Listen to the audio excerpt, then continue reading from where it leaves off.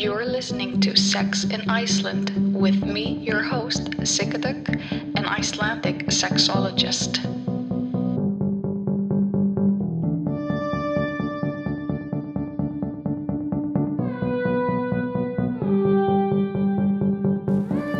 I wanna talk about love. Let's talk about love.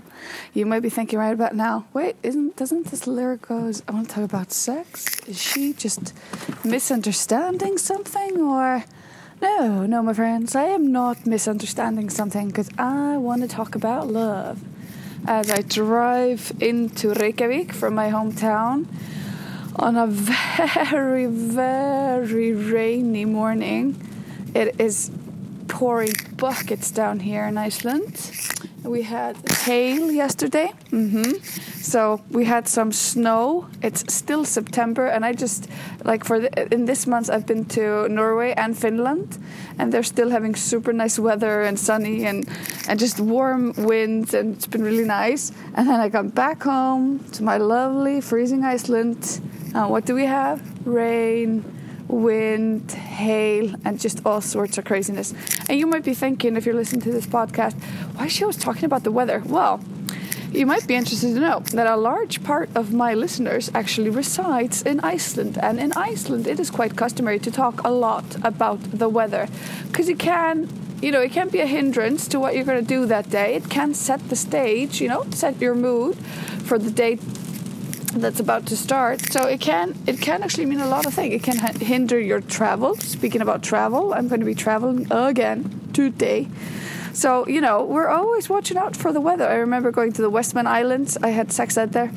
And I was there. And you go there usually by boat. You can by plane, but it's very expensive. So we went by boat. And as soon as we got on the island and I got into the school I was teaching, the first thing the teacher asked me was like, how was the ocean? Was it good? Was it still? Was it calm? Or was it a little bit turbulent? Did you have many waves? And they totally went into it. And I said, well, actually, I was kind of nervous because I was worried about getting seasick, and it will take me a little bit of time to then, recover. And they were like, I get you. Well, actually, when are you leaving? And I was like, I'm leaving on Wednesday. And then they pulled up this really, really complicated chart of how the sea works, I guess you can say that, or the forecast just like for the sea. And I was like, I cannot read that, I don't understand anything that says. And they're like, well, you have to know about the forecast for the sea. So they're like, look at those waves, look at those peaks, look at those lows, you should be fine. And I was like, okay, amazing, very cool.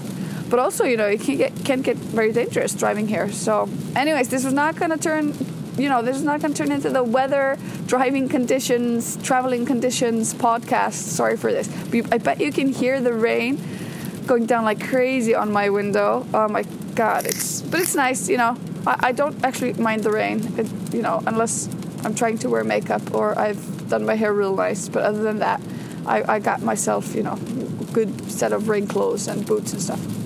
Anywho, so what I'm going to go do today is I'm on my way to have an interview. I'm doing an interview with one of the radio stations here in Iceland. And I've been doing quite a few now. I think this is my third on consecutive weeks. And we've been talking about various subjects. We've been talking about genitals. We've been talking about masturbation. We've been talking about relationships and sex within relationships. We've been talking about intimacy. But for today, I figured, let's talk about love. I want to talk about love. And why? Yes, that is a good question you've posed to me, my friend. Well, and I know you should never start the sentence with this, so bear with me, okay? I had a dream. There you go. So I just woke up super early from this dream of just totally revisiting old love and an old lover, and just going back into all those feelings of being so in love. And it was so strange. So I woke up, and that relationship might not have ended on the best of terms, and might have ended in a very kind of chaotic way. But still, I think it's so important that you are able to to remember the good times, as they say, but to keep on to those feelings of what it's like to be in love and to be loved. And I think this is where it gets a little bit complicated for people, because I think people have a hard time letting themselves, allowing themselves to think about past loves and past lovers, because the hurt can be too great. The sorrow, the rejection, the abandonment, all those issues, that can still linger and even fester. But you know what they say, actually, it's all about attitude. Well, and some of it is about brain biology and body chemical biology as well. And some of us are more prone to depression and anxiety. So, but, having said that, it's often how we frame the issues that we're thinking about. So let's take, for instance, past love. A past love that was so great, so beautiful, so pleasurable, made you feel so good. I think I need to press pause on the moments when you're replaying those moments where you felt really good, really loved, and you were able to express your love. And I think you need to edit your own memories. I'm serious. I think you need to edit it and be like, okay, I'm going to press pause here. This is what I really want to cherish. This is what I really want to turn into gold. But mind you, we're not going to go into obsessive thought. We're not going to go into repressed thoughts. We're not going to be like, okay, I'm repressing all the bad times. I'm not going to deal with the bad times. It's all about frame of mind. That's not what this is. It's not about being Pollyanna. It's not about being like, okay, you can treat me like shit and it's still fine. That's not what this is. This is about, okay, so I have experiences and memories of being in love, of being loved, of being able to express love, okay? And how did that make me feel? And I want you to kind of I want you to take those memories, those feelings a little bit apart, become a little bit of a surgeon and slice them apart in little fine slices and ask yourself questions like, why was I so in love? Because I think love often, it resides within us. So I think we put too much responsibility on the other person for our feelings of love. You don't make me feel loved. I am not in love because you behave in such and such a manner. And while that is an important part of being in love, the way our partner feels and behaves towards us, but it's also, okay, how are we behaving? What are my signs and cues for being in love? So it's like, okay, what do I need to feel in love? What to me makes me feel valued? What to me makes me feel those feelings of love? How do I behave? What do I say? Do I tell the person I'm with, I'm so in love with you because, or don't I even know? Am I just in love because I'm in love? Do I confuse love with lust? Or not even confuse, but I don't know, conflate or tangle? Do I tangle it up? Can I untangle it? Have I been in love? Can I say that I've truly loved another person? And what kind of love? Because love has all sorts of different dimensions. It's not just one kind of love. And I do not believe that we only have one soulmate. No way, no how, Missy. I think we have a lot of soulmates that are out there. But I think soulmates are up to timing, okay? So say you have a pool of 15 soulmates out there, okay? And you might have met some of them, but the timing was totally off. So for this lifetime, yeah, babies, I'm going into karma and shit, and reincarnation and all that good jazz.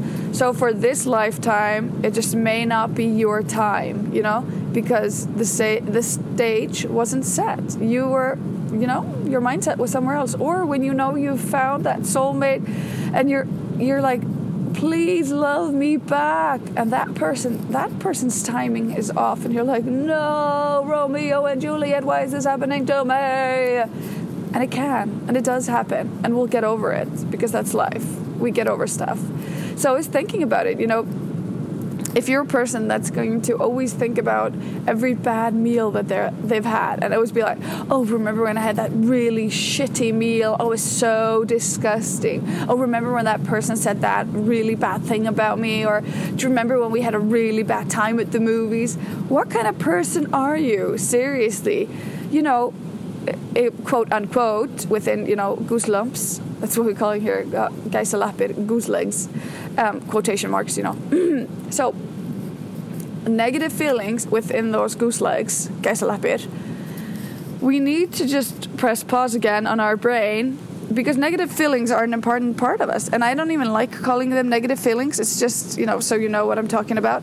But those feelings of, like I said in the beginning, of maybe not trusting or feeling rejected and all those feelings are necessary for us, and we can learn from them, and we can review ourselves through those feelings and be like, okay, what did I learn?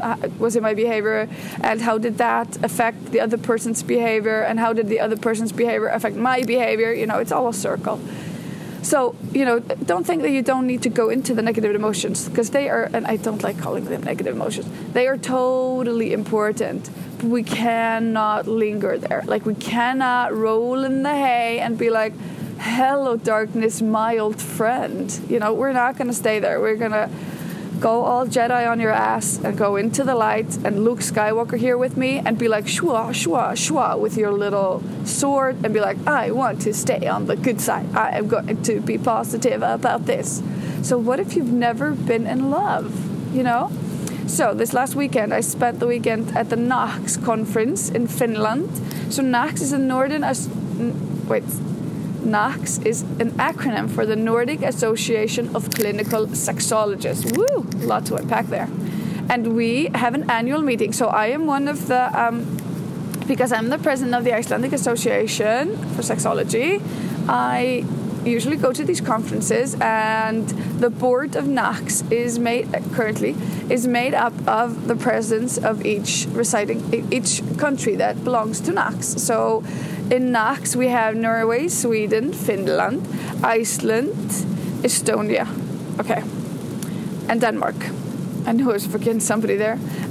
So that's NACS, and we had all these amazing people speak, and I'm going to do a separate episode on that. Not a separate podcast, but a separate episode where I'll go through the presentations, and I'll give you the little chocolatey nuggets of what were the peaks, at least for in my opinion. But for now, I want to tell you about one thing. So we had this workshop, and it was like, what is good sex? Or it was essentially, what kind of sex will bring you to ecstasy? Which, I don't know, I don't necessarily agree with ecstasy and sex, and you can take that in any way, shape, or form you want to. But, so we had this what constitutes as great sex? And this question was posed to a room full of sexologists, and the amazing thing happened. And they even did like a guided meditation thing where they're like, go back to an amazing instance that you've had of sex. And, everybody was like trying to go there and thinking about it with a room full of other people that they were not going to have sex with. But then the funny thing happened. They're like, okay, you're in a group and you need to come up with 3 words that universally describes good sex. Excuse me for a minute. I'm going to take a sip of my smoothie. Much better. Get those vocal cords a little bit lubricated. Anyways, so they said, okay, what constitutes as universal good sex? This is where it got tricky, because they posed the question, not what's good sex to you, but you as a group have to agree what universally constitutes as good sex. So we got all serious, analytical, politically correct, and got into the sex ed kind of mode. What do you tell people, and what's the reality of the situation? Because sometimes that actually, although you try to remain, and it depends on what age you're lecturing to, but sometimes you have to be a professor first and a person second, which sounds really bad. I know it sounds like you're going for only the theory, but in fact you have to lay out the ground rules. At least when you have inexperienced people, the rules trump the experience many of the times. And you can totally disagree with me on this one. Anyway, so people got like communication, authenticity, consent, and all these words actually. I need to remind you that English was people's second or third language even. And all these words entailed a lot of things. So there was a lot to unpack from every single word. And they were really good and they were really interesting. But we had all these words. And then like at the end of it, I was like, and they're like, are we missing a word? And I was like, you might want to add pleasure. So we had like 10 or 12 words and people were like, pleasure, interesting concept as a part of really good sex. And I was like, I know, we forget that sometimes. That's why my sex ed is pleasure first, people. Pleasure first. Well, anyway, so it got me thinking a lot. I was like, wow, we're so academic and we're so professional. We're so in our heads and not in our bodies. And we have so different ideas, even as sexologists, as what constitutes as great sex. And we were debating for like an hour, and it was so enjoyable and so much fun and so interesting. I love getting into the nitty-gritty and having these kinds of discussions and debates where we don't agree, and we're like, why do you say that? Can you please explain what you mean? And I don't agree with you. I disagree with that. And but we need to be careful that people don't actually take it personally, which is always a risk factor when dealing with people, because then people's feelings get hurt and they shut down. Sometimes, not all people, but some people do. Anyway, it got me thinking. That night we went to Turku. It was in Turku, Finland. We went to the castle to have a really amazing, nice gala dinner with like some actors playing king and queen in the court, and they had all these medieval songs even in Latin and Italian, and it was really cool. And the food was even, it reflected medieval times, which you might be thinking right now, ew, that sounds very disgusting. And I assure you it was not, but that was my thought as well. Oh my God. But I mean, I didn't eat everything of it, but that's just because, I have really weird, not exactly taste buds, although I do have weird taste buds, but it's more like I have this choke reflex, a gag reflex, and now you're thinking, it's not good for her partner. I have this really weird gag reflex with texture. So if I have some sort of weird texture, I just I throw up. So there was a lot of things there that I was like, oh no, I don't like smoked, I don't like too salty, I don't like too bitter, I don't like, I don't like slimy. There you go. Anyway, so we had this entertainment, and my back was really hurting in my pelvis because we'd been sitting all day and sitting all night, and I was just really tired. So I stood up, and I was kind of doing like those what you do when you're pregnant, those kind of moves with your pelvis, because I really was just trying some easy pain resolvent medicine there, because I had no medicine. So I was like, okay, go into exercising without it being super awkward. And because people know that I do a lot of stand-up about sex, Tina, the president of FIAS, the Finnish Association, and one of the organizers for for this event, she's like, oh, Sika, come do your stand-up. Come on, Sika, we all want you to do it. And I was like, no, super awkward, super awkward, super awkward. But I ended up doing it. Bit of an out-of-body experience, as it was totally unplanned. I had been drinking. No, I wasn't drunk, but I had been drinking, and I never drink at work. Never. I don't do it.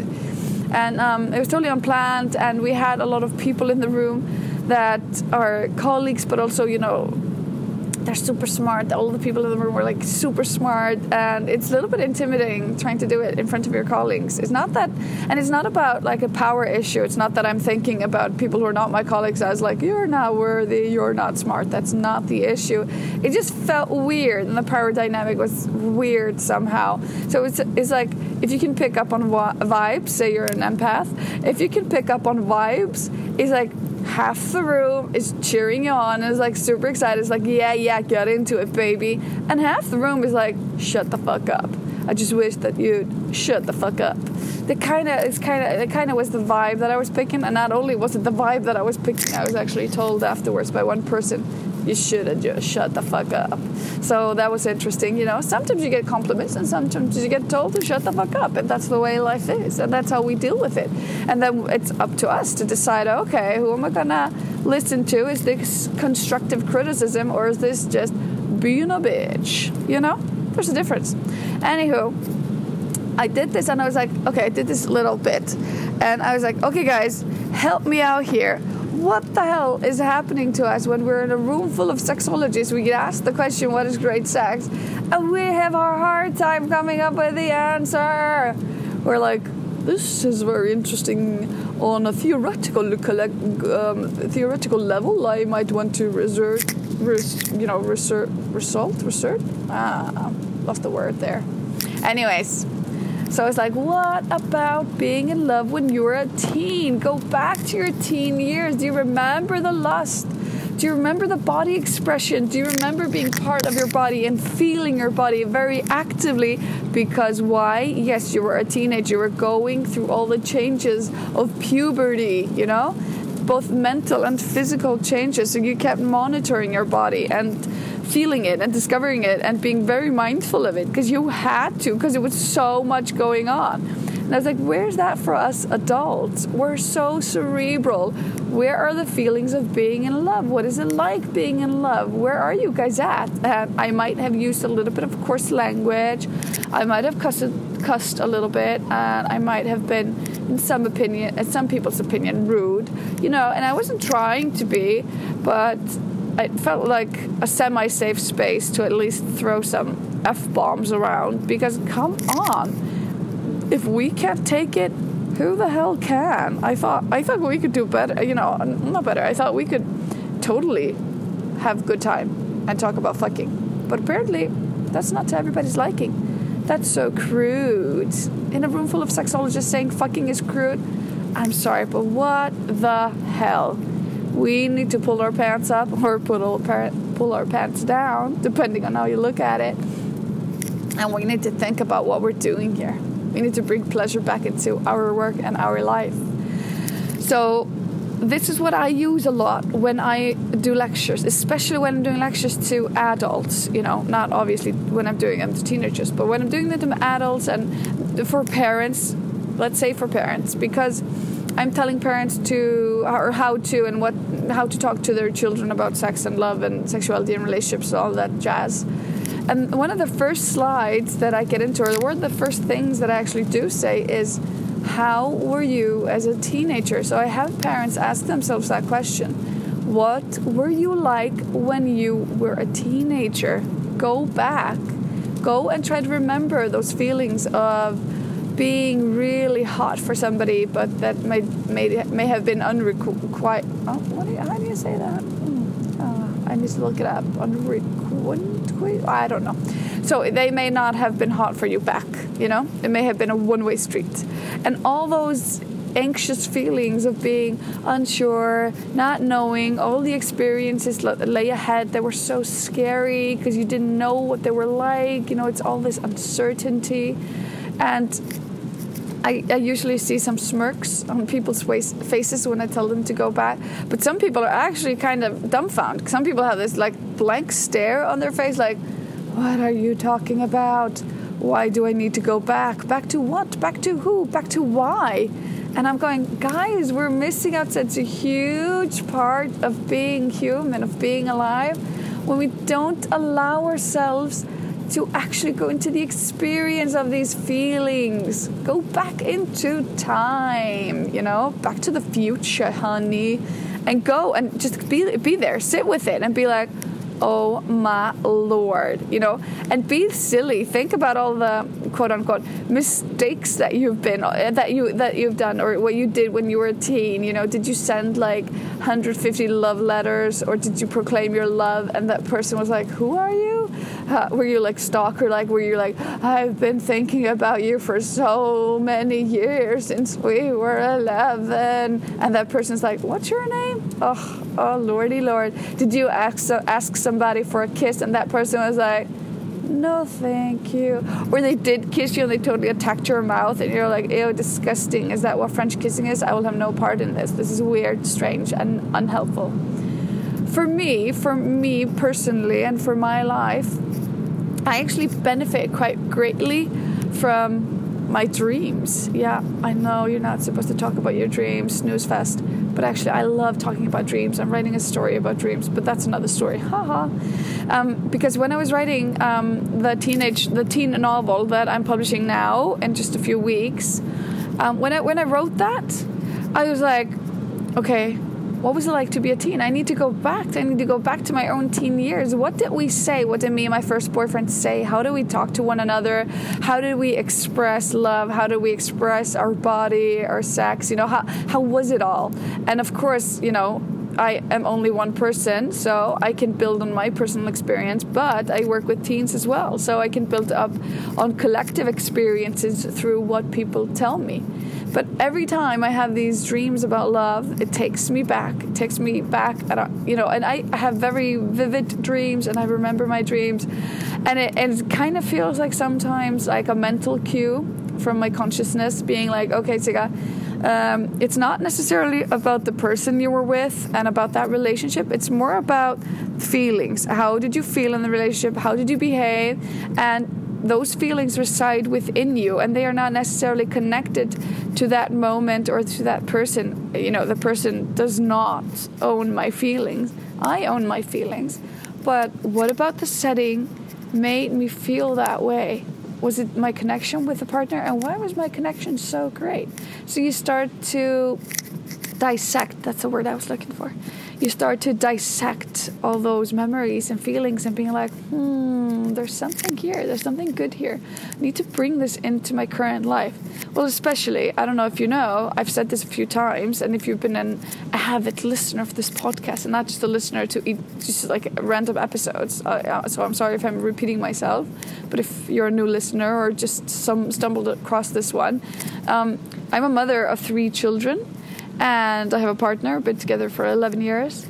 And I've been thinking about it. I'm like, wow, it is hard to sustain being in love in a long-term relationship. And a lot of people actually don't agree with talking about long-term relationships as hard work. And maybe that's not an accurate description, saying hard work. But they're definitely work, because life is work. Everything is work. Just then depends on how you define work.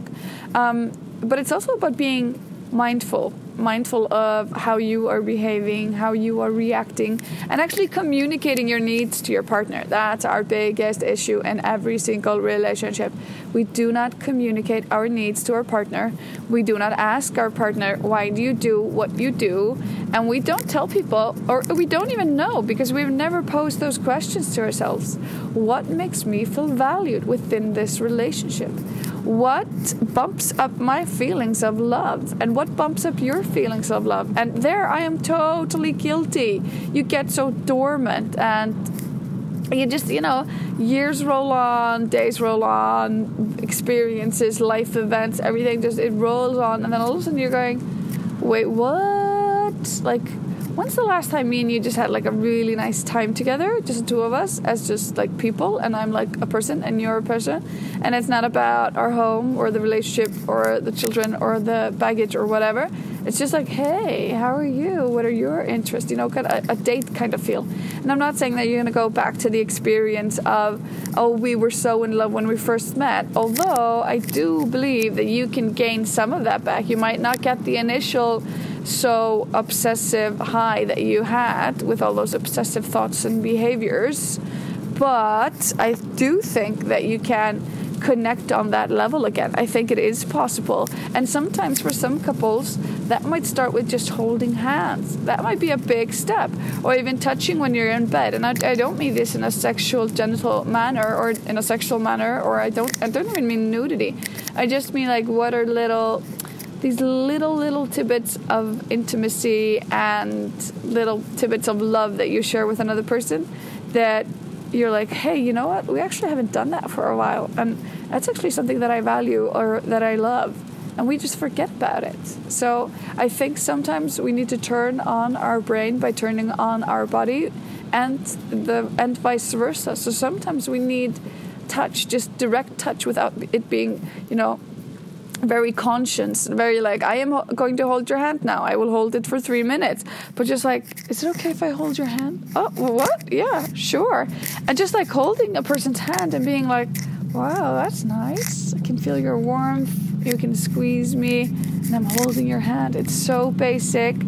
It's usually in most countries dependent on the sex of your partner and your orientation. So safe. It's safe here in Iceland. But it can be so meaningful and so important, and it can start this chain reaction or chain of events, if you will. It can light on your brain and be like, hey, remember? We don't hold hands with that many people, but here we are holding hands with this person. Do you remember what it feels like to hold their hand? Well, you're welcome. Let's enjoy some hand holding.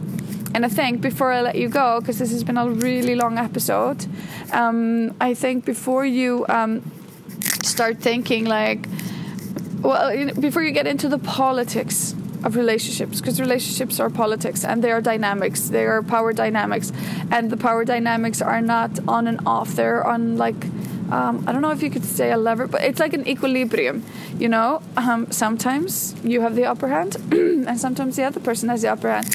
No relationship will benefit from it being totally a one-way street, or it's like, what is it here in Iceland? It's called the Vegasalt. It's, I think it's seesawing or something. Well, I don't know. Imagine this balance, this scale. Yes, thank you.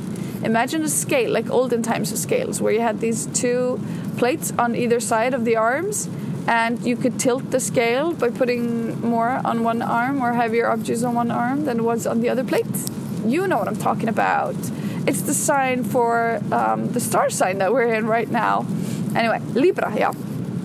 So think about it that way. And the scale will tip. It will tip depending on how your day has been, how you guys have communicated, what's going on, or your level of expertise, and yada, yada, yada. There's a lot that goes on the plate each and every day. And the scale will swing a little bit to either side. So what I was thinking is, okay, you know, and it's hard to have the scale completely still and completely equal. It can happen, but it is hard.